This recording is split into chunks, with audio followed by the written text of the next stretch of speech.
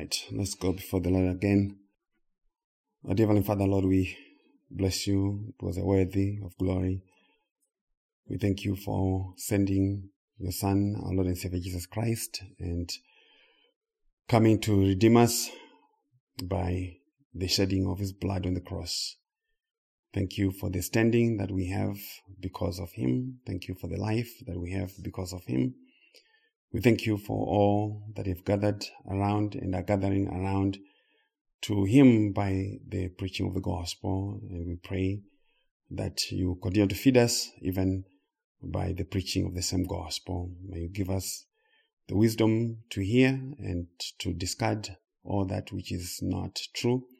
We pray for grace as I speak and as your people listen. We honor you, glorify you in Jesus' name. Amen.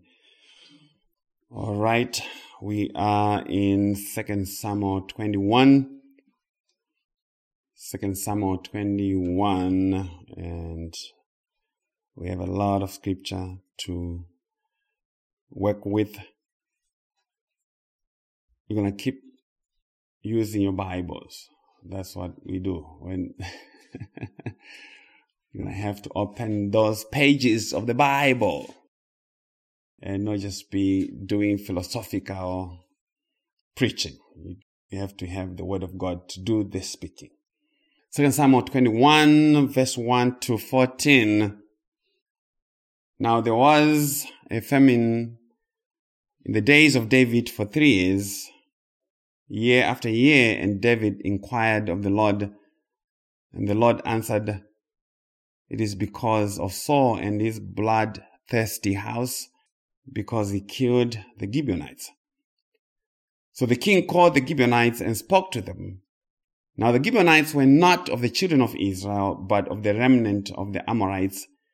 The children of Israel had sworn protection to them, but Saul had sought to kill them in his zeal for the children of Israel and Judah. Therefore David said to the Gibeonites, "What shall I do for you, and with what shall I make atonement that you may bless the inheritance of the Lord?"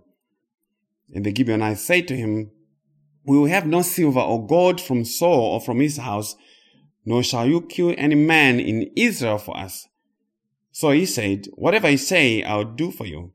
Then they answered the king, "As for the man who consumed us and plotted against us, that we should be destroyed from remaining in any of the territories of Israel, let 7 men of his descendants be delivered to us, and we will hang them before the Lord in Gibeah of Saul, whom the Lord chose."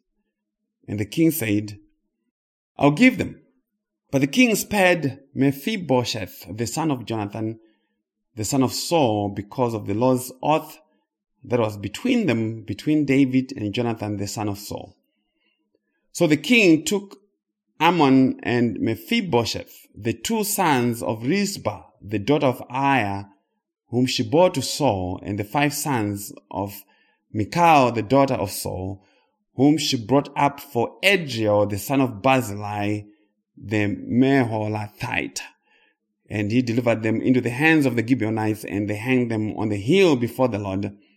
So they fell, and all 7 together, and were put to death in the days of harvest, in the first days, in the beginning of barley harvest.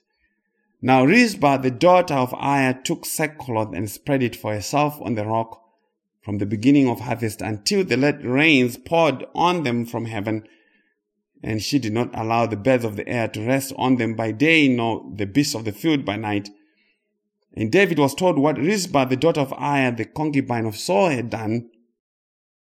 Then David went and took the bonds of Saul and the bonds of Jonathan his son from the men of Jabesh Gilead, who had stolen them from the street of Beth Shan, where the Philistines had hung them up, after the Philistines had struck down Saul in Gilboa. So he brought up the sons of Saul and the bonds of Jonathan his son from there, and they gathered the bonds of those who had been hanged. They buried the bonds of Saul and Jonathan his son in the country of Benjamin, in Zelah, in the tomb of Kish his father. So they performed all that the king commanded. And after that, God heeded the prayer for the land. And that's the word of the Lord. We have 2 titles. We could expand them. But I'm one title, The Gibeonites Gospel Drama. The Gibeonites Gospel Drama. Number 2 title still connected to that is The Gibeonites, Saul, David, and Christ Connection. The Gibeonites, Saul, David, and Christ Connection. And good morning to one and all who are just joining us. We are in 2 Samuel 21. And we have a very wonderful, beautiful, long message. We'll see how much strength the Lord will give me to expand. But it is one of the messages that it's been a long time that I sit down to work a message from a text that I've never preached from. And the Lord just opens it up. And after that, I start preaching it to Ella. And I kept running. You go talk to Ella after. She'll tell you what happened. I was extremely excited. So I hope the Lord will minister the same to you. So as I said earlier, I thought we would end our brief expedition in the book of 1 Samuel by doing one more gospel message. And there's a lot of detail and a lot of weaving of the details. So the message may end up being long, but that is necessary to help people connect the points. If I leave a lot of things disconnected, sometimes it's hard to connect the points together. Also, I'm not a big fan of doing messages of part 1 to part 15 or part 21 with the same title. I don't like that. That destroys, to me, the beauty of the flow of the stories. I prefer more complete messages than soundbite teaching. I don't like soundbite teaching. I don't like Facebook type preaching. I need more. I like real food, depth.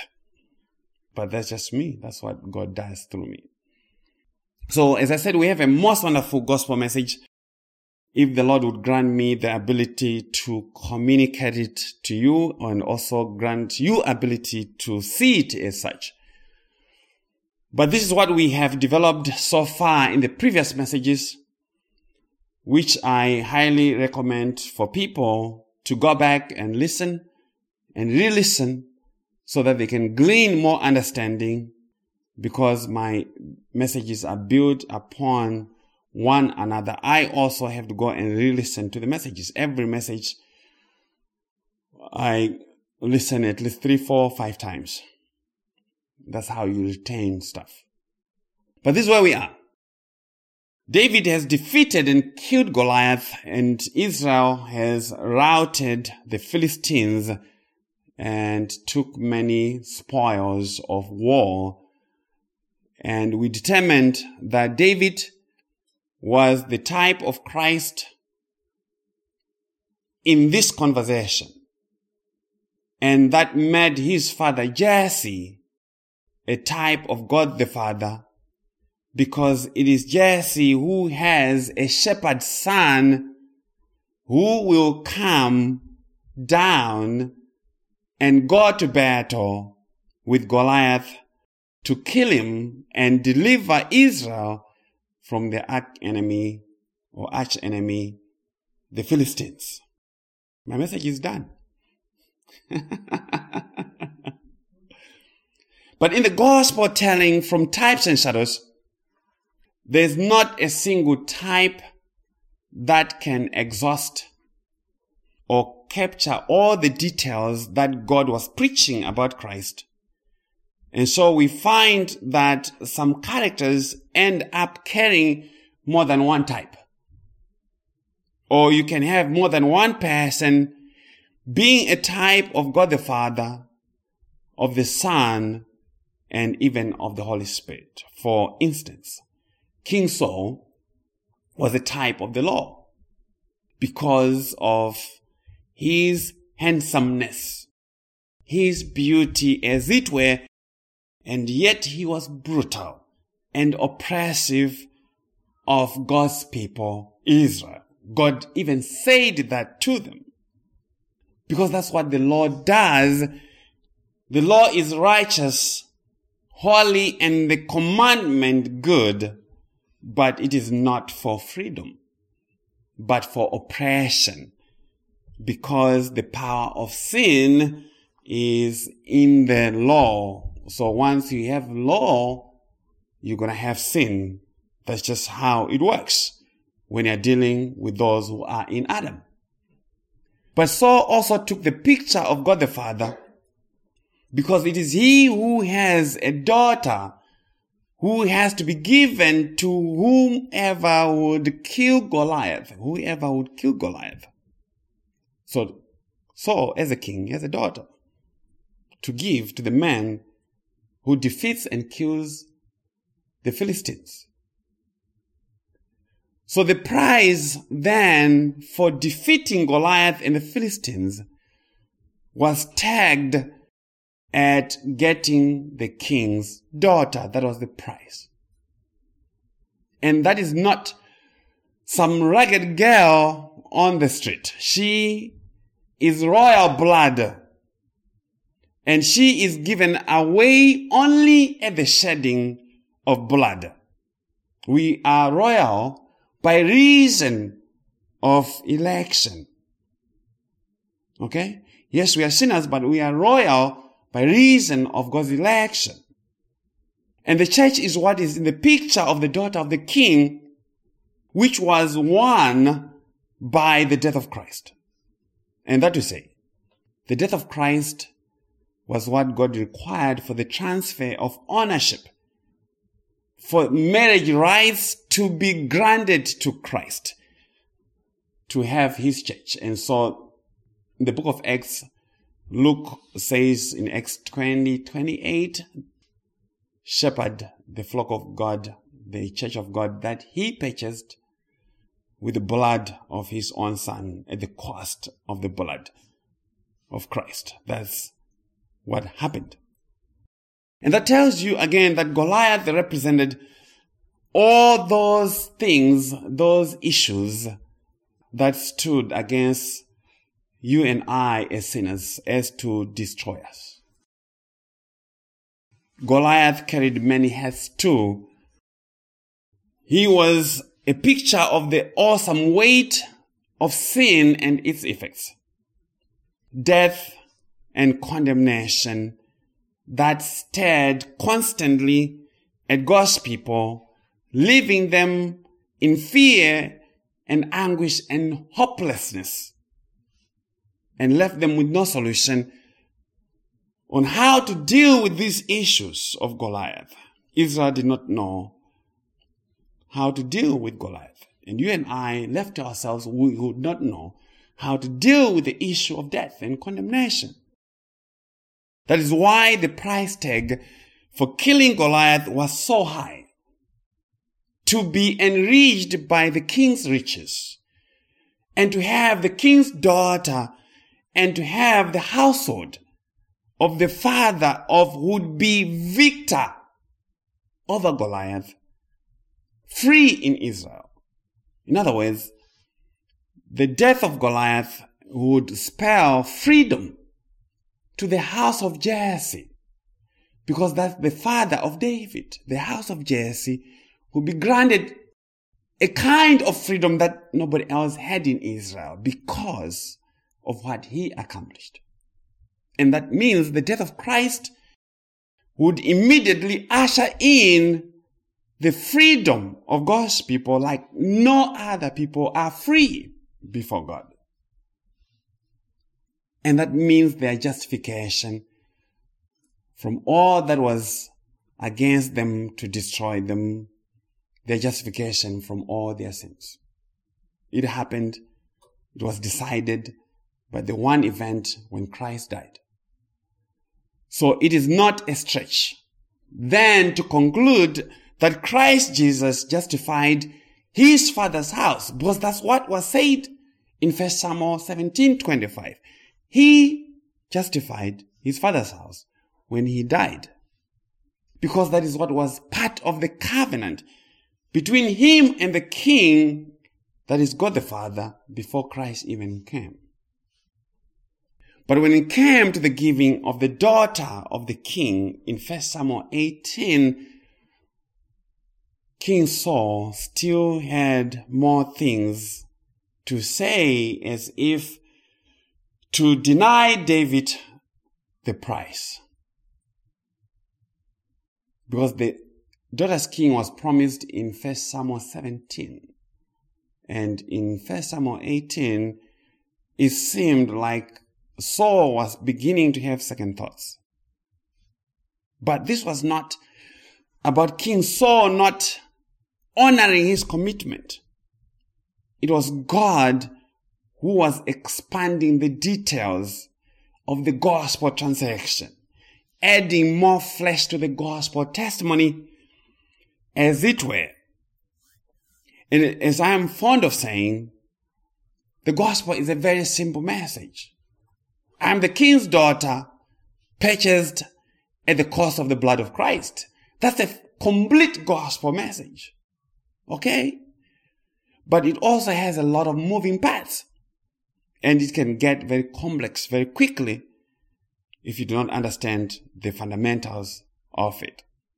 So we'll revisit some of the previous conversation for us to get our bearings of the story in place. Let's go to 1 Samuel 18, 17 to 18. 1 Samuel 18, 17 to 18 says, Then Saul said to David, Here is my older daughter, Merab. I'll give her to you as a wife. Only be valiant for me and fight the Lord's battles. For Saul thought, Let my hand not be against him, but let the hand of the Philistines be against him.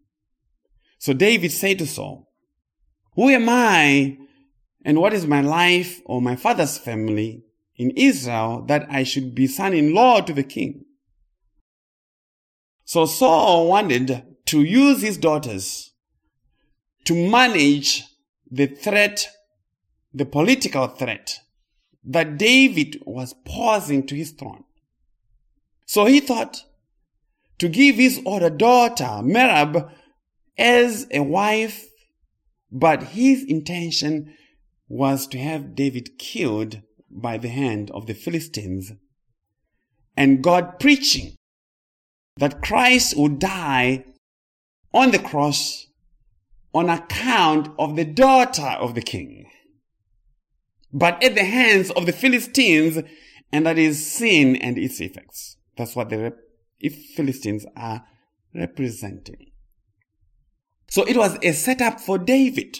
The king is setting up David to die, as the death of Christ was also ordained of God.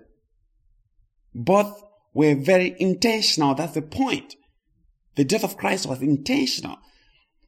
It was ordained of God to happen for Christ to get the daughter. But David had some reservations about his qualifications to be the king's son-in-law. He felt that it was too high a calling for him. But then word came to the king that his other daughter, Michal, loved David. And on that note, we had this from 1 Samuel 18, 22 to 26. Let's go to 1 Samuel 18, 22 to 26. And Saul commanded his servants, Communicate with David secretly and say, Look, the king has delight in you, and all his servants love you. That is true of Christ. God had and has delight in Christ, and all of God's servants have delight in Christ. Now, therefore, become the king's son-in-law. So, the reservations of David were the language that spoke to the humility of the person of Christ. That is speaking to the humility of Christ. Verse 23, So Saul's servants spoke those words in the hearing of David, And David said, does it seem to you a light thing to be a king's son-in-law, seeing I am a poor and lightly esteemed man? See that Christ did not consider it a light thing to be given the responsibility of getting married to the king's daughter, of redeeming the church. That was not a light responsibility. It wasn't given the angels to do. It was given him to do. So in his flesh, he considered himself a poor and lightly esteemed man, which was confirmed by the attitude that the Jews had over him, towards him. And that's speaking to the poverty of Christ, the humiliation of Christ, in him taking up human flesh and becoming a servant. And not only that, dying the death of the cross, the shameful death of a criminal on the cross. That is what it means to be a lightly esteemed man, because only lightly esteemed men would die that kind of death. So Christ Jesus would not be driving a Cadillac or Lexus. He would probably catch a bus, public transport, subway train, or just walk on foot as he did in his days in Palestine. He could have done all kinds of things. He could have just been flying. He would just speak and he'll be gone to exactly where he wanted to be. But he was walking. Verse 24 and 25 of 1 Samuel 18. And the servants of Saul told him, saying, in this manner David spoke.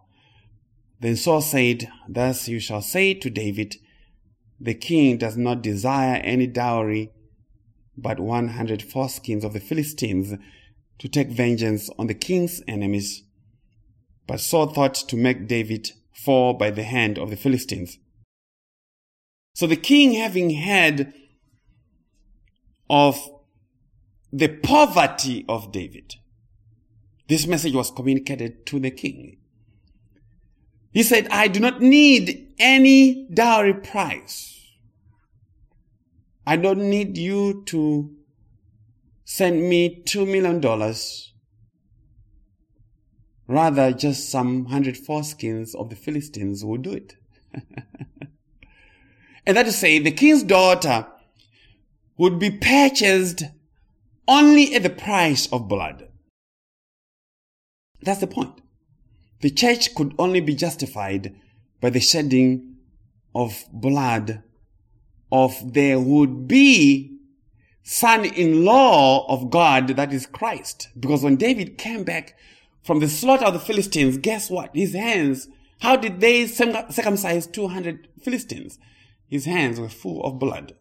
Just as Joshua circumcised all the men of Israel by himself, right? As they were just getting ready to cross into the promised land, Joshua did circumcise them. His hands also were full of blood. So these are nail-scarred hands of Christ. So what God required for the salvation of the church was stipulated and given to Christ to do. To go and do some circumcision and shed blood and present it to God for the propitiation of the sins of the people. And so, when David came back from the slaughter of the Philistines, he came and showed the king the 200 foreskins of the Philistines. Here, this verse 26. So when his servants told David these words, it pleased David well to become the king's son-in-law. Now the days had not expired.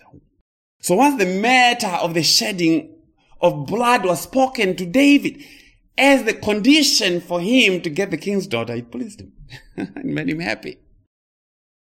Once the death of the cross was mentioned to Christ as the condition of bringing his church, of getting his bride, it pleased him.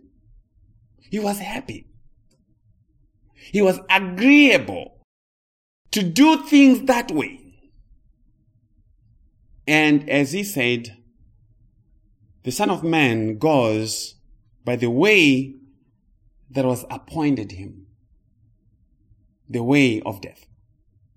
He knew that he was going to go the way that was appointed him, the way of the shedding of blood.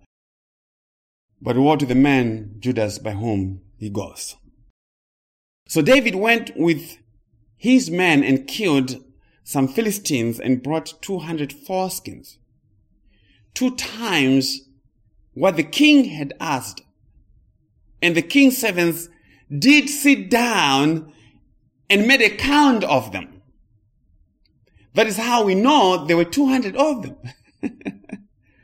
A double portion for the sake of the bride. And that is it.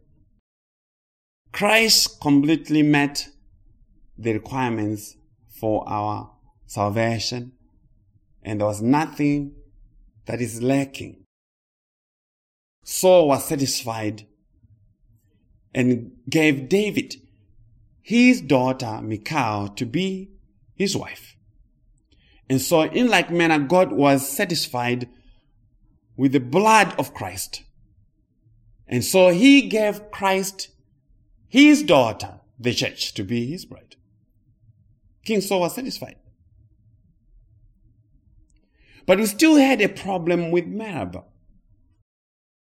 Why did Saul give his younger daughter, Michal, to David?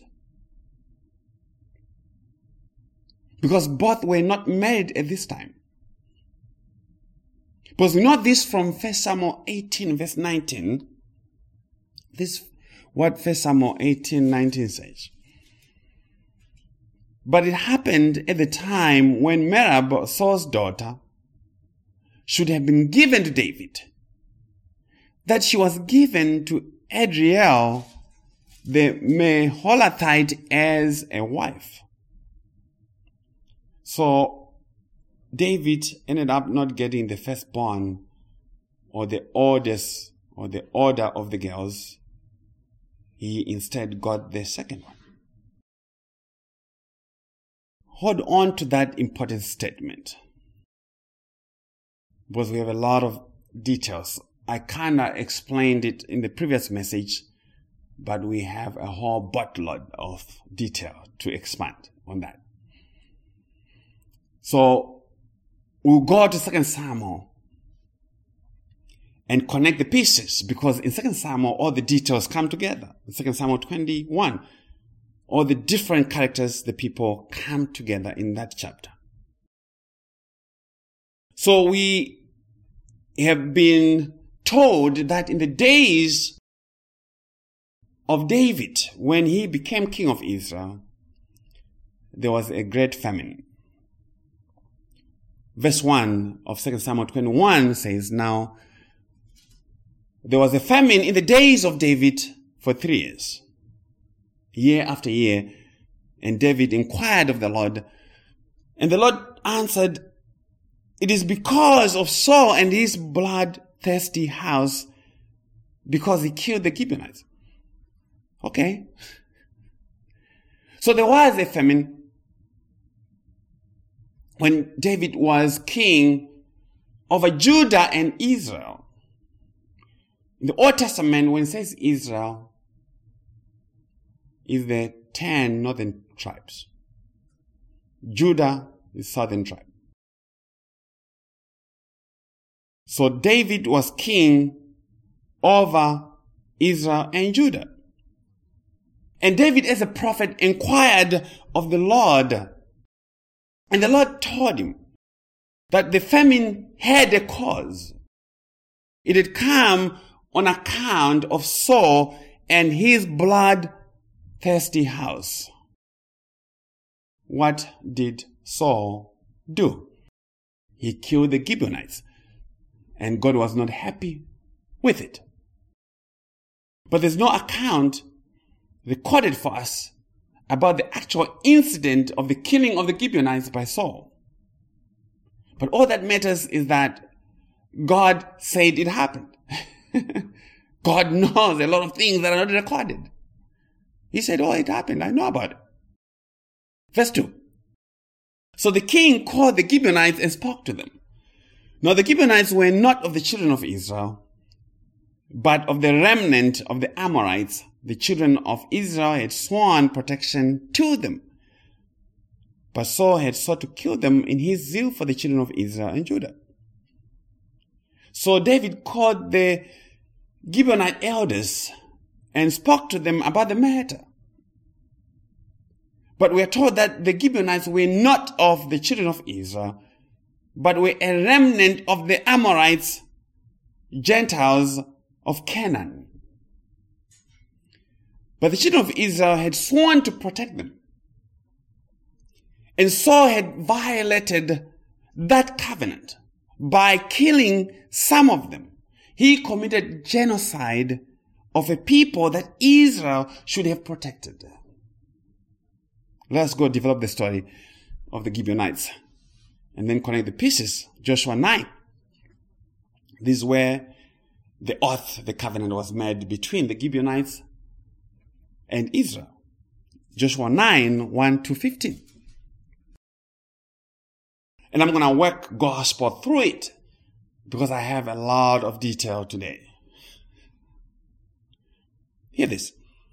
Joshua says, and it came to pass when all the kings who were on the side of the Jordan, on this side of the Jordan, in the hills and in the lowland and in all the coasts of the great sea toward Lebanon, the Hittite, the Amorite, the Canaanite, the Perizzite, the Hivite, and the Jebusite, heard about it, that they gathered together to fight with Joshua and Israel with one accord. So Israel has crossed the Jordan into the territories of Canaan, and everyone there was scared to death. They have heard what God had done and was doing through Israel, conquering and killing people and dispossessing them of their stuff. So they thought to unite and fight against Joshua and Israel. So they formed an alliance, their own version of NATO, a defense pact of the day. Verse 3 to 5, but when the inhabitants of Gibeon heard what Joshua had done to Jericho and Ai, they worked craftily and went and pretended to be ambassadors. And they took old sacks on their donkeys, old wineskins torn and mended, old and patched sandals on their feet, and old garments on themselves, and all the bread of their provision was dry and moldy. So the Gibeonites crafted some wonderful presentation of their condition so as to deceive Israel into making a peace deal with them. And 5 things came to their mind to do, to bring a package. They packaged themselves in old and tattered things. That's how they determined to enter into a peace deal with Joshua. Old sacks, old wineskins that are torn and mended, old and patched sandals on their feet, old garments on themselves, old bread. Their provision was dry and moldy. Verse 6, and they went to Joshua to the camp at Gilgal and said to him and to the men of Israel, we have come from a far country. Now, therefore, make a covenant with us. They said, we have come from a faraway country. Just look at us. Look at how miserable we are. Look at our condition. We are stinky. Look at our clothes. They're old. They're torn. Look to our provisions. Yeah, look to how old our bread is. It's all moldy. Make a covenant with us so as to not destroy us. We seek peace with you, and we will surrender according to your terms. Just do not destroy us. Verse 7. Then the men of Israel said to the Hivites, perhaps you dwell among us, so how can we make a covenant with you? But they said to Joshua, we are your servants. And Joshua said to them, who are you and where do you come from? What is your identity and where do you come from? Show us your driver's license. So everyone has an identity. An identity in Adam. And if they are redeemed, they have an identity with Christ. They have assumed the identity of Christ. And the Gibeonites are coming because they want a new identity.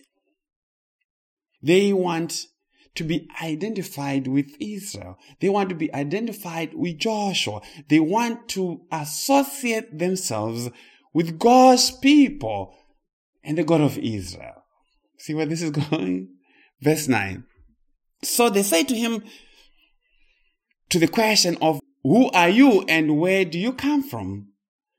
So they say to him, from a very far country your servants have come, because of the name of the Lord your God, for we have heard of his fame and all that he did in Egypt, and all that he did to the kings of the Amorites who were beyond the Jordan, to Sihon, king of Heshbon, and Og, king of Bashan, who was at Ashtaroth. We've come from a faraway country because we've heard of what the Lord did. We have come because of the name of the Lord. We have come because of the name of the Lord and what he did. We heard of what he did in Egypt. How he set his people free by the death of the firstborn of Egypt, even the son of Pharaoh. How he set free his people by the Passover lamb. How he set his people free by the parting of the Red Sea. That's what we had. That's the gospel that we had. So we have come because of the name of the Lord, because of what he did. But the salvation, gospel preaching is a declaration of what the God of Israel did. In the salvation of his people is already done. He delivered his people from the hand of Pharaoh. He delivered his people from himself. And so we have come from a very far country. Your servants have come. What is that saying? It is saying this is the spiritual condition of every sinner when Christ found them. They had on odd sex, odd garments of Adam. That is no righteousness. Odd food that is good for nothing, that is without Christ. But the real food has to come from heaven. Everything else that is not Christ is just some old moldy food. Old wineskins that are torn and tattered and cannot hold the new wine of Christ. And had on patched sandals on their feet that could not protect them from the thorns. And that means not walking right with God, not walking according to God's righteousness.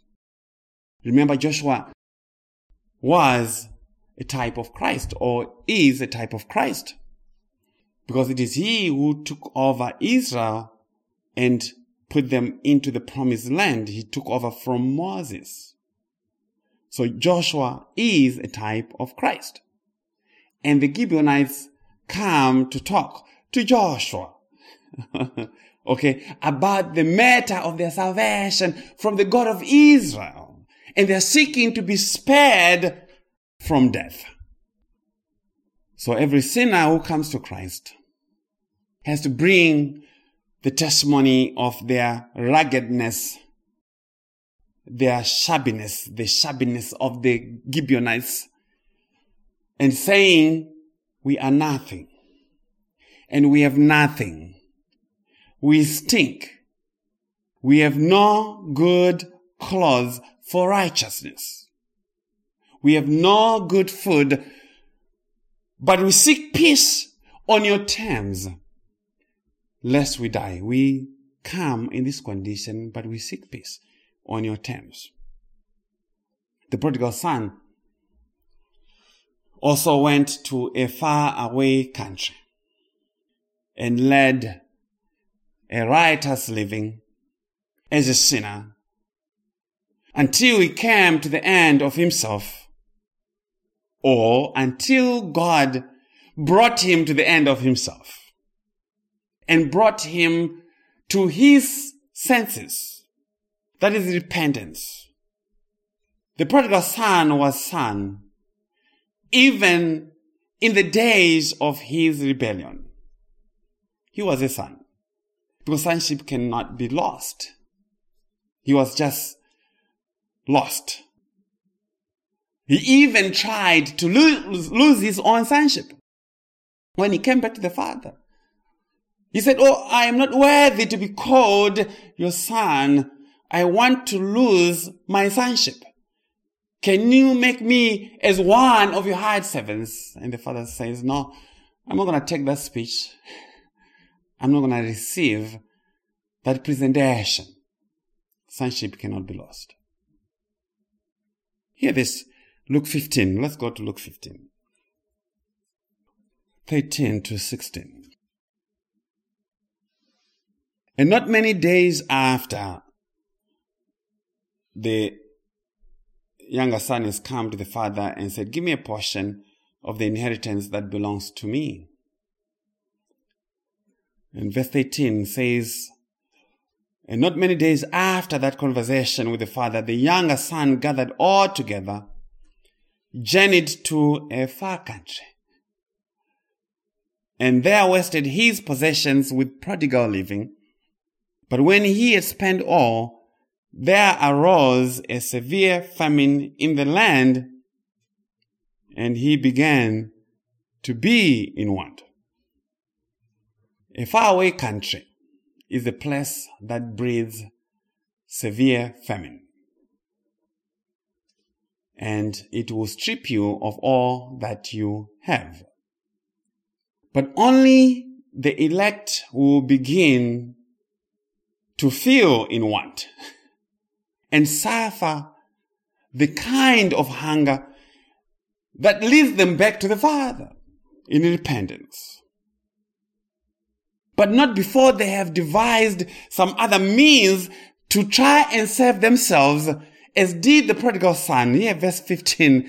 Then he went and joined himself to a citizen of that faraway country, and he sent him into his fields to feed swine. The citizen of that faraway country that will send you into his fields to work for your survival and to feed swine is the law, because he has jurisdiction in that faraway country. The law has no dignity for a sinner. The son was not working that kind of work when he was back with his father. The law will get you feeding the swine. Verse 16. And he would gladly have filled his stomach with the pods that the swine ate, and no one gave him anything. You're not going to get any help from the law.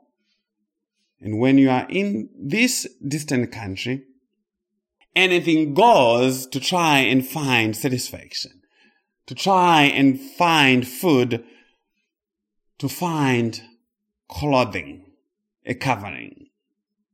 I'm sure when the prodigal son came to his senses, his provisions and testimony were as the Gibeonites had shared. They were in the same condition. Odd clothes, because no one gave him anything. So he had on odd clothes, odd sandals on his feet, if he still had any. And he surely smelled bad. Because no one is going to feed swine for an occupation and not smell awful. You're going to smell bad. Because swine stink. They do. So the prodigal son sought to go back and seek peace with the father in that tattered state. As the Gibeonites came to Joshua to seek peace with the God of Israel in the testimony of what they presented to Joshua. They lied, but they did not lie. They lied about their physical condition, but they did not lie about their spiritual condition. God caused them to do this because it was God's script. God was preaching. Here, Joshua 9:11.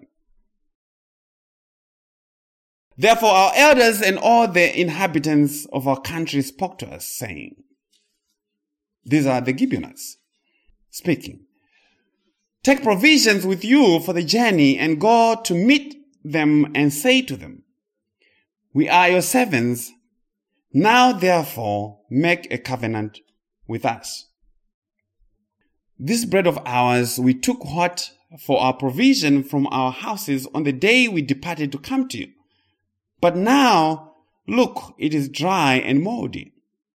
And these wineskins which we filled were new, and see, they are torn, and these our garments and our sandals have become old because of the very long journey. That is true, beloved. If you shall seek to meet God in peace by way of your own righteousness, that is how long the journey is. That's how distant the journey is, to try and bridge the distance between where you stand in your flesh and making it to the level of Christ's righteousness. Yeah? The gap between your righteousness and his righteousness is too big to cover. And that makes it for a very long journey. And whatever good thing you may start with at the very beginning will all be rotten by the time you reach to God. Not worthy of presentation. And that is what many churches are teaching people to do. To pack their fresh provisions. The Gibeonites said, oh, our bread was hot. It was fresh. But by the time that we got here, it was all moldy. The works of their own hands, people are being encouraged to pack them.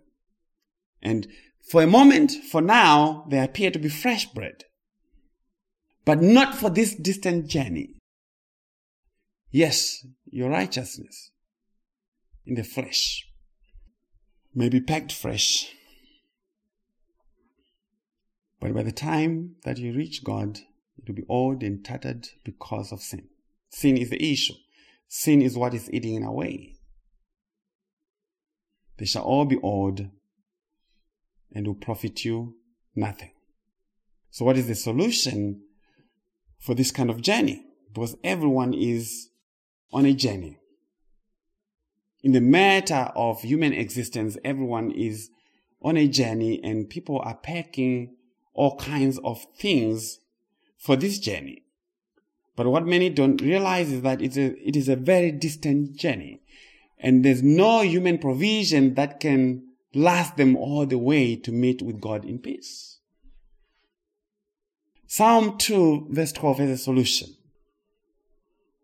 It says, kiss the Son, lest he be angry, and you perish in the way. when his wrath is kindled but a little. Blessed are all those who put their trust in him. That's the solution for the long journey. Kiss the Son, lest he be angry. And in Luke 14, hear the testimony of the Son. Luke 14, 31 to 33. The Lord said, "Or what king going to make war against another king does not sit down first and consider whether he is able with 10,000 men to meet him who comes against him with 20,000? Or else, while the other is still a great way off or a great distance off, he sends a delegation and asks conditions of peace. So likewise, whoever of you does not forsake all that he has cannot be my disciple."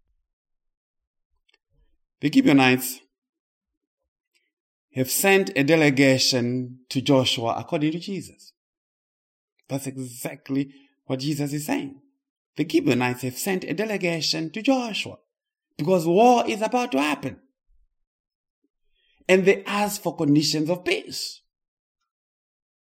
Thus, to interpret verse 33 of Luke 14 correctly in the context, which says, "So whoever of you does not forsake all that he has, he cannot be my disciple." People will then be saying, you have to bring all your money to the church and give it to Jesus. Is that what Jesus is talking about? To forsake all that you have means to acknowledge the terms of peace as God has given them in Christ. To acknowledge that you have in the flesh nothing to give to God for salvation. You're forsaking everything that you may have considered to be what would recommend you to God. You're forsaking that and saying that is not enough to give me the peace that I need with God. That's what Jesus is saying. Because there's a war situation. Understand the issue and come and agree with the terms of peace that have been given you by the one who has a stronger army. And Jesus is saying, guess what? I have the stronger army. I am the man, I am the king who has the 10,000 army. Okay? You and Jesus is the one who has the 20,000. That's the greater number. So you can't go and fight against him. So surrender. That's what Jesus is saying. Old food, old and torn clothes, old wineskins that cannot hold up in the matter of salvation. So you have to hear the terms of peace. Verse 14 and 15 of 2 Samuel 21. No, of Joshua 9. Verse 14 and 15 of Joshua 9. Then the men of Israel took some of their provisions, but they did not ask counsel of the Lord.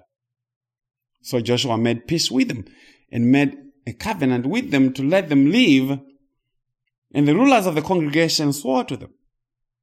See what happened? On account of that, Joshua made peace with the Gibeonites based on their beautiful and faithful gospel presentation. Again, know that God is behind all this. Otherwise, he would have stopped it. He would have spoken to Joshua and said, no, don't go into a peace deal with these people. So Joshua made a covenant with them to let them live. And that is what Christ has done with all such as we are. The Gibeonites. We are the Gibeonites. The Gibeonites are the Gentiles. Gentile sinners who are far off who had old clothes on, and they're coming and seeking peace with the God of Israel. So he made a covenant of peace with them, as Christ made a covenant of peace with us. So the Gibeonites were now tethered to be the servants of God, to serve the God of Israel, because of this oath that Joshua made with them. Because when Joshua discovered that they were lying, he was not happy. In his flesh, of course. But he did not cancel. He did not set aside the oath. He took them for God's servants. If you go and read the end of Joshua 9, that's what he did. He took them to be the servants of God, to become hewers of wood and drawers of water in service to the worship of the God of Israel. He had them working to help with the ministry of the tabernacle, drawing water and firewood for the sacrifices and all that. That's the work of the Gibeonites. And that is what we have become.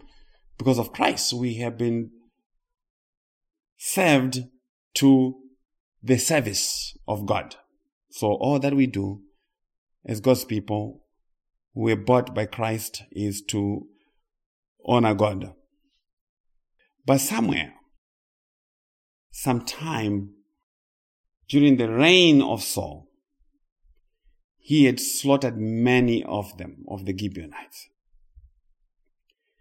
And God, speaking to David on account of the great famine, had said it was because of Saul and his bloodthirsty house that he killed the Gibeonites and dishonored the covenant that had been ratified between them and Joshua.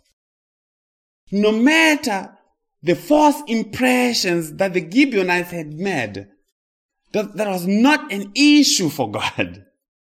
The issue was the violation of the covenant.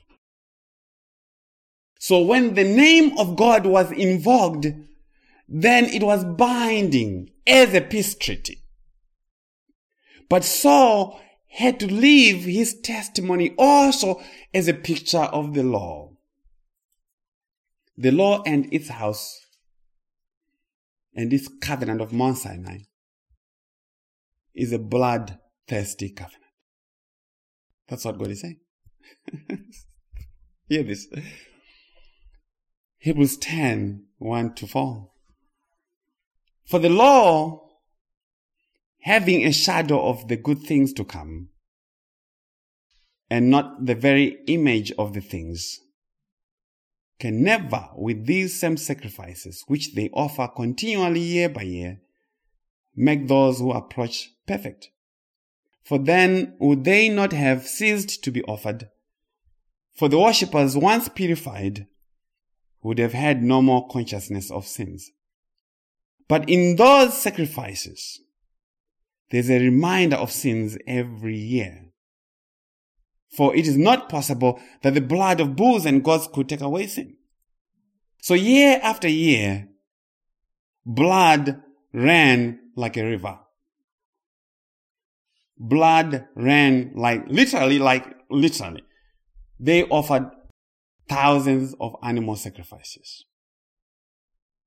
Because the people never stopped sinning, and the sacrifices never perfected anyone, so they never stopped offering them. And that is what it means when God says to the house of Saul, the house of Saul was a bloodthirsty house. It kept shedding blood and yet made nothing perfect. The house of Saul represented the law and what it does to sinners. Yeah? Also, as we saw with Jonathan is also in the testimony of Saul, but as I said, he also has his own testimony. that we'll build in some other message. But we know this about Jonathan. He gave up his throne to David.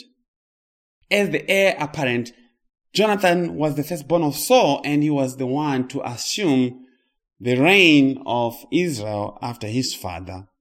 But he came and gave it to David this way. 1 Samuel 18 verse 4. And Jonathan took off the robe that was on him and gave it to David, with his armor, even to his sword, and his bow, and his belt, to say he was giving his throne to David. He was acknowledging that David was going to be the new king of Israel, to say the end of the covenant of the law, as Christ, through David, is getting ready to take the throne away from Saul, to take the throne away from the law. But the law is what was ruling before Christ came. So anybody that David comes and takes over from is a picture of the throne of the law. The testament of the law is not only found through Levi. Levi is the ultimate picture of the law, but not always. David in the house of Judah is the ultimate picture of Christ, but not always. The other tribes also carry the picture of Christ to some level. Okay? So here this, again, in Hebrews 10, 8 to 9. In the matter of the testimony of Saul and his son Jonathan, and what they represented. Hebrews 10, 8 to 9, previously saying, sacrifice and offering, burnt offerings and offerings for sin, you did not desire, nor had pleasure in them. The continuous shedding of blood, God did not have desire in that, which were offered according to the law. Then he said, behold, I have come to do your will, O God. He takes away the first, that he may establish the second. The first, the throne of Saul. The first, the covenant of the law, must be taken away before David goes on the throne. It must be taken away. The first, the law, must be taken away that Christ may establish the second.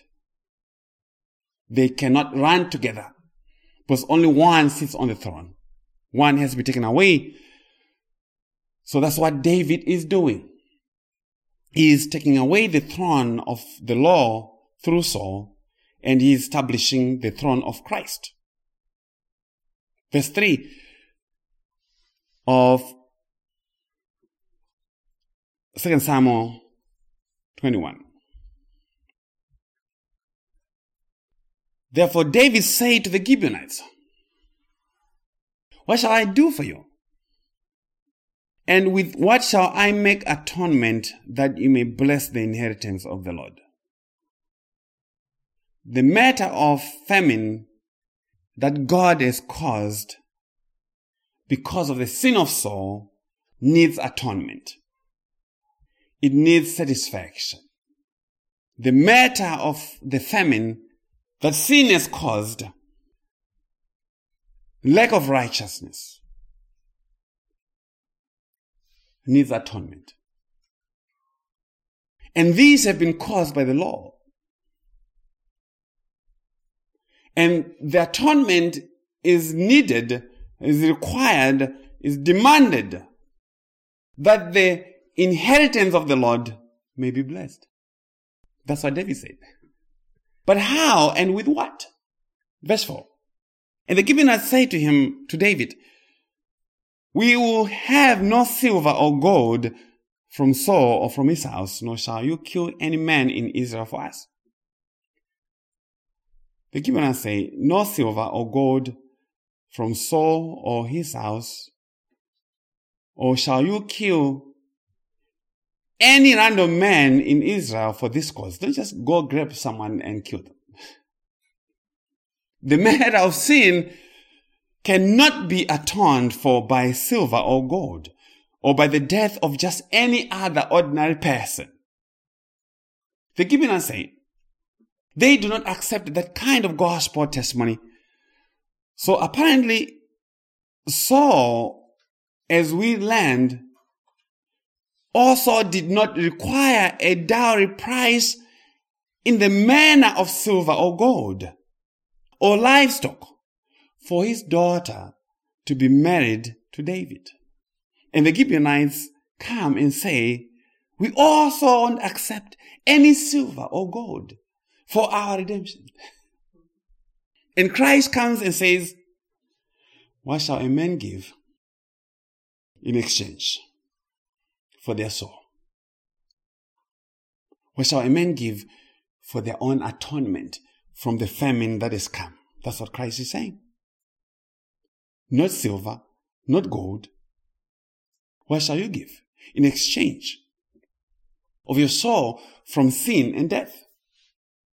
Seeing that your clothes are old and dirty.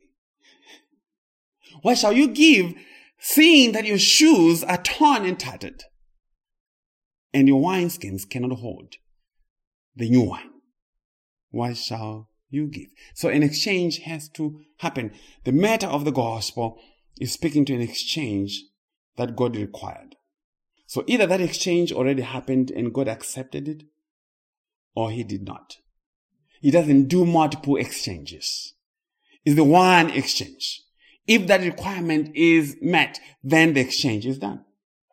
That's what happened on the cross. Christ met the requirement for the exchange of condemnation and justification. Those are the only two states there is to exchange. Condemnation and justification. So if Christ has shown up and he has the payment, then justification has happened. It happened when he died. So David said, he said, whatever you say, I'll do for you. Then they answered the king, as for the man who consumed us and plotted against us, that we should be destroyed from remaining in any of the territories of Israel, let 7 men of his descendants be delivered to us, and we will hang them before the Lord in Gibeah of Saul, whom the Lord chose. And the king said, I'll give them. The Gibeonites want atonement from one who was a descendant of Saul. And they want 7 of them to be delivered to death. Not by stoning, but by hanging. And they say before the Lord, we're going to hang them before the Lord. The Gibeonites say. And they're confident that if this happens, then atonement will happen. We want the descendants of Saul to be hung. We want the end of the testimony of Saul. But the king spared Mephibosheth, the son of Jonathan, the son of Saul, because of the Lord's oath that was between them, between David and Jonathan, the son of Saul. So who would be delivered to death of Saul's descendants was in the hands of David as the new king to determine. But he did not deliver Mephibosheth, the son of Jonathan, whom he had made a covenant, an oath between them. They had made a covenant that should David ever become king of Israel, he would spare the house of Jonathan from destruction. Let's hear when the covenant was made. 1 Samuel 20. 1 Samuel 20, 14 to 16. This is David and Jonathan. And Jonathan is speaking from verse 14. And you shall not only show me the kindness of the Lord while I still live, that I may not die, but you shall not cut off your kindness from my house forever. No, not when the Lord has cut off every one of the enemies of David from the face of the earth. So Jonathan made a covenant with the house of David, saying, let the Lord require it at the hand of David's enemies. So David, unlike Saul before him, must keep the oath to Jonathan, as Joshua had kept the oath to the Gibeonites. See that the matter at hand between the Gibeonites and Israel and the famine arose due to the violation of a covenant. And that is a serious matter that God is teaching. That God does not violate his covenant of salvation to his people. And so those who say salvation can be lost belong to the house of Saul, not of Christ. They do not understand what matters they loudly proclaim. Because Christ will not violate the covenant. He must fulfill. He must honor every jot and tittle of it. But the covenant of the law, as represented by Saul, will violate you because of sin. It will. And it will condemn you. So Mephibosheth, the disabled son of Jonathan, cannot be put to death on account of the covenant that David made with his father. And that's the only way that you're going to be right before God. It's because of Christ's faithfulness to the covenant. God's faithfulness to the covenant. Not your faithfulness to Christ. Not what you know about Christ. That has nothing to do with the covenant. It's about Christ's commitment to honor the covenant that he made. After all, you're just as disabled as Mephibosheth was, the son of... I'm really itching to preaching, but not today. Okay? So the son of Jonathan was spared. He lived because of the covenant, because of the oath with David. The matter of salvation is between Christ and the Father. It's between him and the covenant that they made. It's not about your faithfulness. It's not about you saying, oh, I'm sinning this, I'm doing that. That conversation is not the conversation of the gospel. Ultimately, you are running away from the pillars of what makes the gospel the gospel. Okay? Verse 8 of 2 Samuel 21. So the king took Ammon and Mephibosheth, the two sons of Rizpah, the daughter of Aiah, whom she bore to Saul, and the 5 sons of Michal, the daughter of Saul, whom she brought up for Adriel, the son of Barzillai, the Meholathite, and he delivered them into the hands of the Gibeonites, and they hanged them on the hill before the Lord. We have some things to qualify here. Saul also had another son by the name of Mephibosheth. So this is not the son of Jonathan. This is an uncle of the other Mephibosheth. Also the text says, 5 sons of Michal, the daughter of Saul, whom he gave to Adriel, the son of Barzillai. No, it was not Michal. It was not Michal, but Merab, who was given to Adriel. The scribes did make a mistake there. They did. Why? 2 reasons. Let's go to 2 Samuel 6:23. 2 Samuel 6:23 says, therefore Michal, the daughter of Saul, had no children to the day of her death. Michal never had any children of her own. She did not have any children of her own. Also, in 1 Samuel 18, we're very clearly told that the second daughter is the one who was given to David. And the older daughter is she who was given to Adriel. So it can't be Michal. Michal could not have had children because she was married to David. She could not have had children with the son of Barzillai. Okay? So there's some typo, some error that happened there with the scribes. And I just wanted to point that to you. I think they meant the older daughter of Saul. But hear this again. In verse 8 and 9 of 2 Samuel 21. So the king took Ammoni and Mephibosheth, the two sons of Rizpah, the daughter of Aiah, whom she bore to Saul, and the 5 sons of Merab, the daughter of Saul. I corrected that. And the 5 sons of Merab, the daughter of Saul, whom she brought up for Adriel, the son of Barzillai the Maholathite.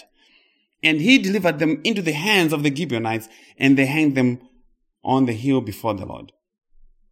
So David took 2 surviving sons of Saul that he had with his concubine Rizpah, and 5 sons of Merab, and those would be the grandsons of Saul, whom she brought up for Adriel, the son of Barzillai.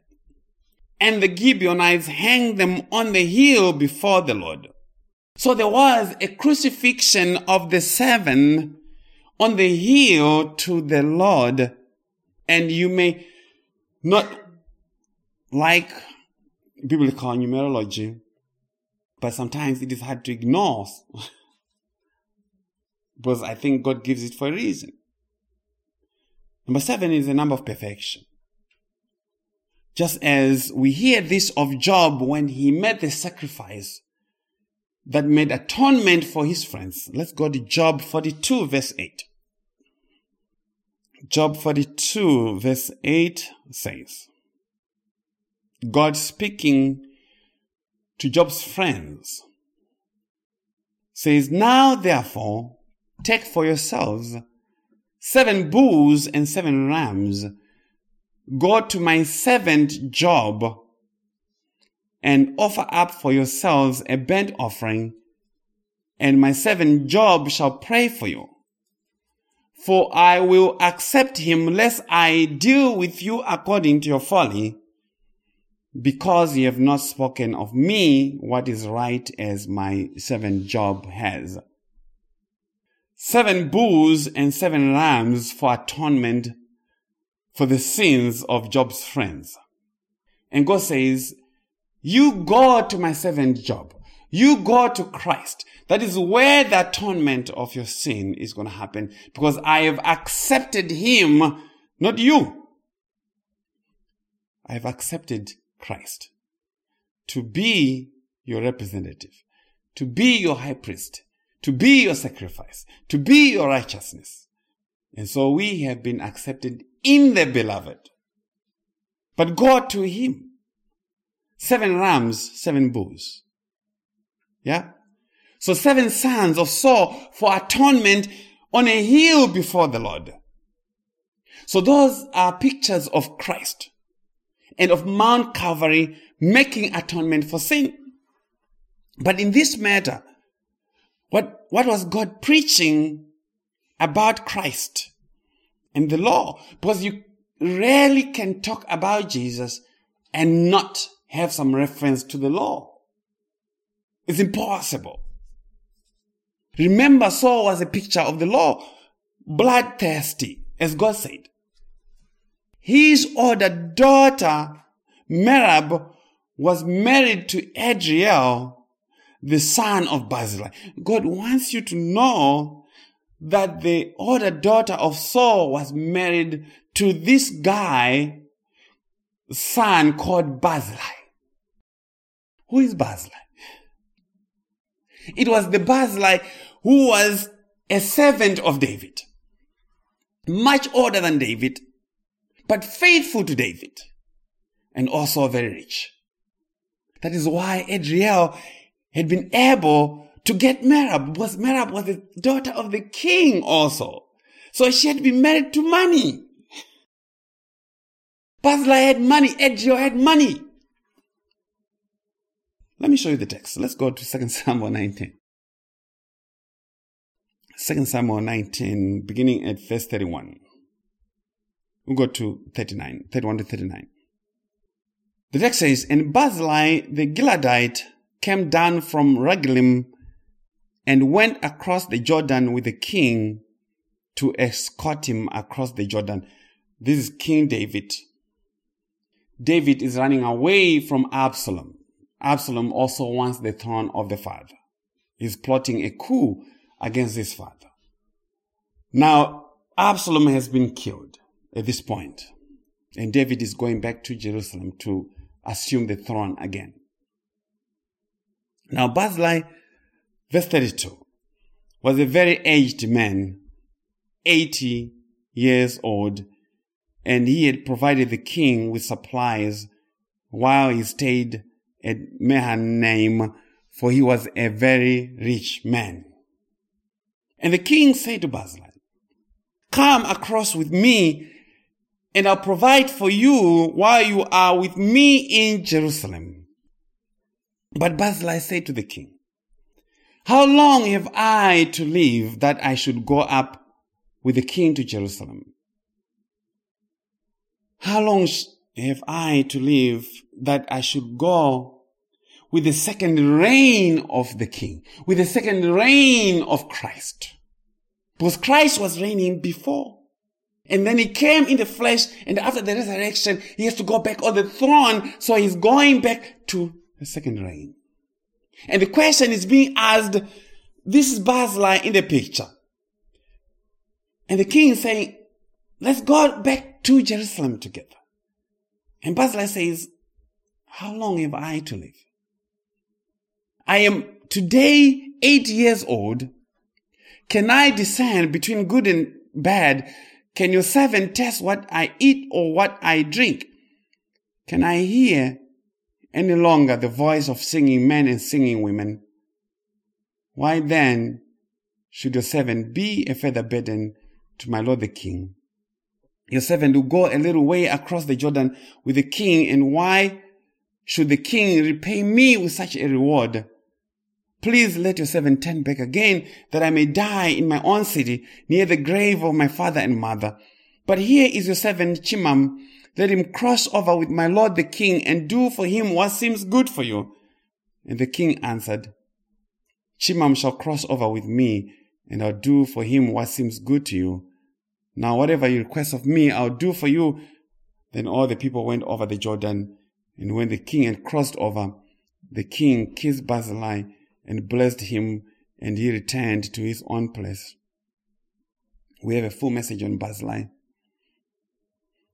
When David goes back to Jerusalem the second time with all those who were with him, because he ran away with all those who were with him, the text says, then all the people went over the Jordan when the king crossed over. All the people went over into glory with Christ when the king crossed over. They were in union with the king. They were with the king. I want you to see this. Barzillai was a faithful servant of David. Barzillai was an aged man, 80 years old, and had faithfully provided the king with provisions. He was rich and was the father-in-law to Merab, Saul's daughter. And that means the 5 grandsons that were offered to be killed were his also. So Barzillai was a picture of the law again. A rich and faithful servant to the king, but who does not cross over back to serve the king once the king goes back to his throne in Jerusalem. He does not cross over back to serve the king. contrary to what a lot of preachers in the confessions of faith are saying about the law. He does not go back. What did he say to David? Verse 33, and the king said to Barzillai, come across with me, and I'll provide for you while you are with me in Jerusalem. Does the law cross over into the new covenant? That's the point. That's the question. Let us hear Barzillai answer. Verse 34. But Barzillai said to the king, how long have I to live that I should go up with the king to Jerusalem? I'm coming to the end of myself. I am today 80 years old. Can I discern between the good and the bad? How long have I to live? How long has the covenant of the law to live in the advent of Christ? Because once Christ shows up, it means the end of the covenant of the law. And that's why Jesus said to the disciples, or some person who said they were marveling and admiring the temple, the stones of the temple, and said, look how beautiful these stones are. And Jesus said, oh, every one of them is going to be torn down. The beautiful stones of the temple were the stones of the law. And Jesus says, oh, the law is going to come to an end. We're going to take it down. And yes, people say, yeah, the law is beautiful and what? But Jesus says, no, I'm taking it down. How long has the covenant of the law to live in the advent of Christ? Barzillai says, can your servant taste what I eat or what I drink? Can I hear any longer the voice of singing men and singing women? Why then should your servant be a further burden to my Lord the King? If Barzillai crosses into the New Testament, he says he will become a burden to the king and his subjects. If I cross over into the New Testament, I'll be a burden. If the law crosses into grace, if it crosses into the message of God's free and sovereign grace, we have a burden. We have the book of Galatians. We have the book of Hebrews also. Every time you mix law and grace, you're going to cause trouble. You're going to cause a burden on God's people.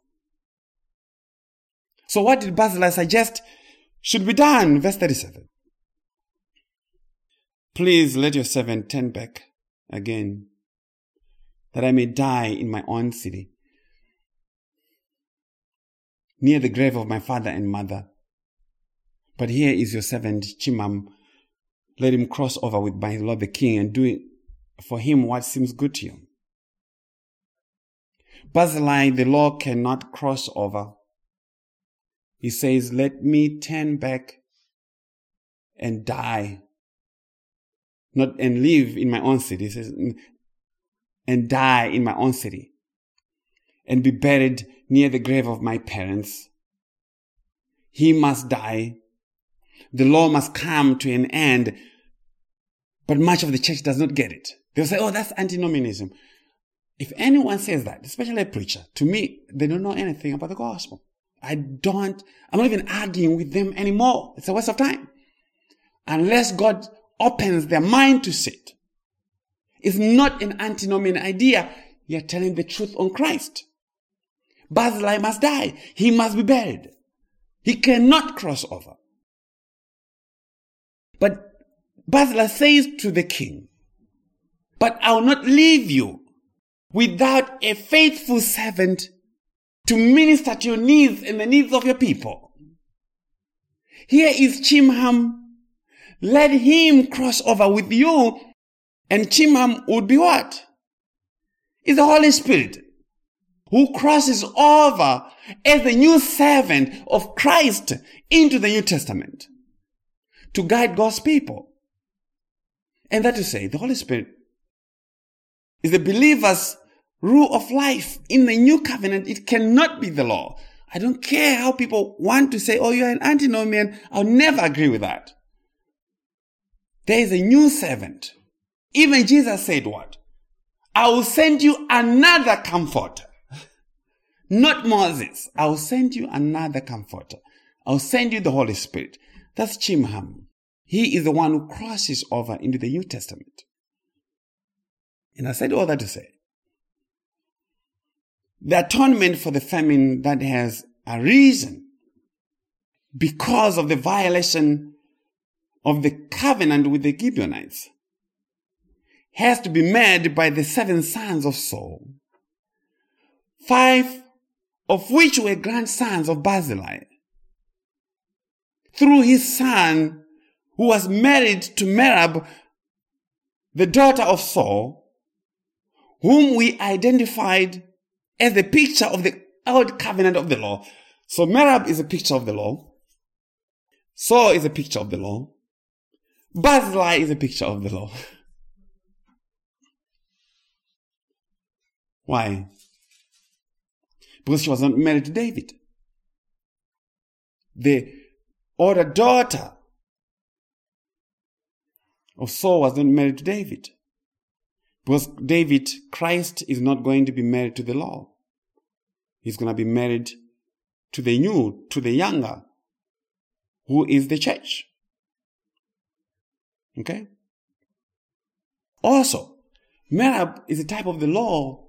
Why? Because all her 5 children are going to be given to death. Romans 7 says what? The law bears fruit and what? It bears fruit in its womb for death. So all the children of Merab have to die. They are offered. They bear fruit unto death. So she is a picture of the covenant of the law, as was her father, her father-in-law.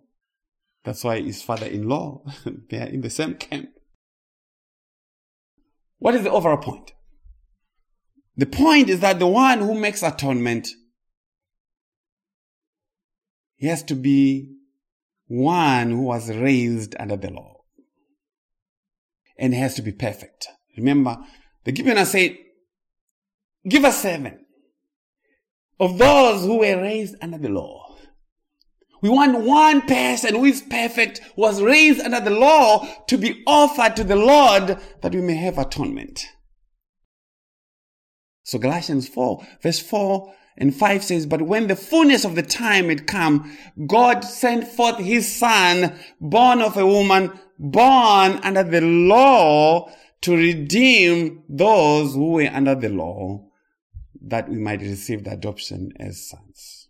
Christ had to be raised under the law, but perfect. That's why God says it's going to be 7 sons as a picture of Christ who were raised under the testimony of the law. When they have been offered, then you have atonement, and the land shall be healed. So it took many years between the slaughter of the Gibeonites and the atonement. The atonement for sin happens in the fullness of time, in the appointed time, by the appointed person, in the appointed place, by one who was raised, one who was born and raised under the law, as the sons and grandsons of Saul were born and raised under pictures of the law, and also through the law because they were Israelites. Through Saul, as one of the testimony, as I said, through their mother Merab, who is a picture of the old covenant, through Barzillai, who was a picture of the law too, and looking to the atonement of Christ that happened in the fullness of God's time. In the fullness of God's time. 2 Samuel 21. So they fell all 7 together and were put to death in the days of harvest, in the first days, in the beginning of barley harvest. These 7 sons and grandsons of Saul were publicly executed by the Gibeonites at the beginning of barley harvest. That is early spring, as Christ was publicly executed to make atonement for God's curse that he had come on his people because of the law, publicly executed to make atonement. But the mother of Saul's two sons, Rizpah, refused to take them down and bury them. She refused to take them down. She wept for them continually until the coming of the drought-breaking rains. Remember what has happened because of the famine. There's not been much rain, not been much harvest for 3 years. I want you to see that. The bodies remained hanged. They remained suspended until it rained. And that to say what? God's curse on Israel, or God's curse that was on the land of Israel, had now been imputed, was now resting on the executed sons of Saul. Because Deuteronomy 21:23 says, "Cursed is everyone who is hung on a tree." So these who were hanged now carried the curse that was on the land. It had been imputed to them. Remember, they had not done it themselves. They were not guilty of it because they had done it. It had been imputed to them. And so Christ was hanging and was guilty of the curse of our sin, not because he had done it himself, but because God had imputed our sin to him. So Christ Jesus carried our curse. There was a total transfer of the curse to him. Here, 2 Samuel 21:10. Now Rizpah, the daughter of Aiah, took sackcloth and spread it for herself on the rock from the beginning of harvest until the late rains poured on them from heaven. And she did not allow the birds of the air to rest on them by day, nor the beasts of the field by night. So Rizpah is guarding these bodies day and night. She does not want them to suffer the kind of corruption from wild animals, birds, and wild beasts. These are the pictures of Christ. The Holy One shall not suffer corruption. She is guarding them day and night. These bodies cannot be eaten by the birds of the air. The body of Christ was not eaten by the birds of the air. She is guarding them day and night. But there was the coming of the rain. There was the coming of the rain. God says, from the beginning of harvest until the rains poured, until the late rains poured on them from heaven. What does it mean? Until the rain poured on them. It meant the curse that was on these bodies had ended. And the corpses could be taken down and be buried. So when the Christ died and was taken down, it means what? The curse had been removed. Oh, you're going to hear this. When the Holy Spirit, who is the picture of the rain from heaven, when he had been poured on the church from heaven on Pentecost, what did that mean? Because of the rain. It meant the curse had ended. Christ had removed the curse of the law. If you're going to write anything of everything that I've said today, you have to write this. Okay? Because you have to understand this. Pentecost was God saying, the curse has been removed. Because the Holy Spirit is he who was in the picture of the rain from heaven, is the latter rain So when it has come, because remember the issue, remember the context. There's famine, which means there's no rain. So when you see the rain come, it means the curse has been removed. So the giving of the Holy Spirit means the curse has been removed from you. It is not you knowing things about Christ that removes the curse. It is the pouring of the rain. It is the giving of the Holy Spirit. So Christ had removed the curse of the law. He had justified his people from the curse that came by way of what Saul did, what the law did. So the giving of the Holy Spirit from heaven is God's testimony to say salvation accomplished, to say reconciliation accomplished, healing of the land, to say righteousness has been given. The giving of the Holy Spirit is testimony of that. The curse has been removed. This aspect, I've never had anybody preach it or seen it. The giving of the Holy Spirit is God declaring a complete justification, the removal of the curse in the immediate aftermath of the death of Christ. So how do you know you're saved? How do you know you're still not under condemnation? Because you have the Holy Spirit, the latter rain that came, and it testifies of the very same truth. Here this 2 Samuel 21 verse 14. They buried the bones of Saul and Jonathan his son in the country of Benjamin in Zelah, in the tomb of Kish his father. So they performed all that the king commanded, and after that God heeded the prayer for the land. And that is say, when David saw the devotion of Rizpah, he went and took the bonds of Saul and Jonathan, who had been taken by the Philistines, and they were making a mess of them, and gave them a dignified burial. And together with what had happened with the 7 sons of Saul, this is Saul's house that is being buried.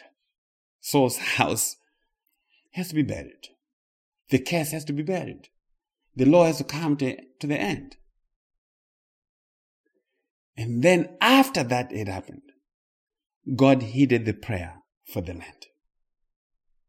And that is to say, God was satisfied with the offering of the sons of Saul and the burial of Saul and Jonathan's bonds in the context of the story. God's ultimate satisfaction is in Christ himself. Yes, God was satisfied with the burial of the covenant of the law, that bloodthirsty covenant. He was satisfied with it.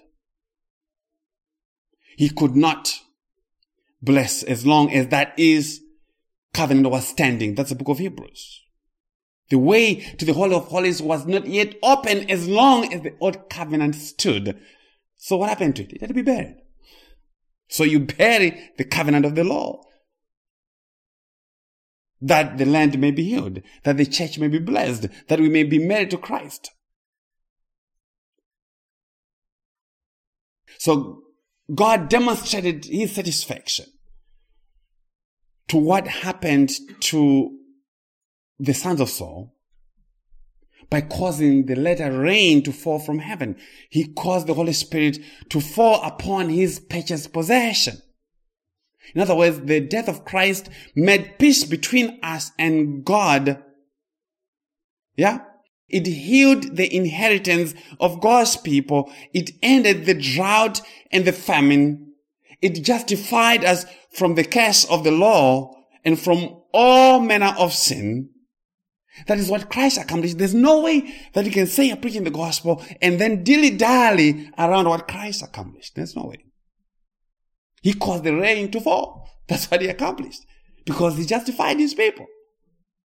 That is the story of those who have come from a faraway country, the Gibeonites. And their worn out clothes. See, all this is happening because of the Gibeonites. Yeah? Because the Gibeonites are going to be restored into the assembly of the Israelites. Because of this atonement. The Gibeonites. Worn out clothes, old patched shoes, old food, patched wineskins. But God has made peace with us through the covenant with Joshua, with Christ Jesus. And yes, we shall live. And we live because in Him we live. Our life is hidden in Him because He lives. That's gospel testimony. God be praised for teaching and revealing the secrets of His Son. Okay? Amen. Good people. That's God teaching and preaching Christ from the text of the Old Testament. These preachers will say, oh yeah, there's no gospel in the Old Testament. They don't know the gospel. If you know the gospel, you're going to find it. It's there. Christ has not left us without a witness of Himself in both the old and the new, because they both testify of the one person and the one message. Okay? God be praised. Thank you.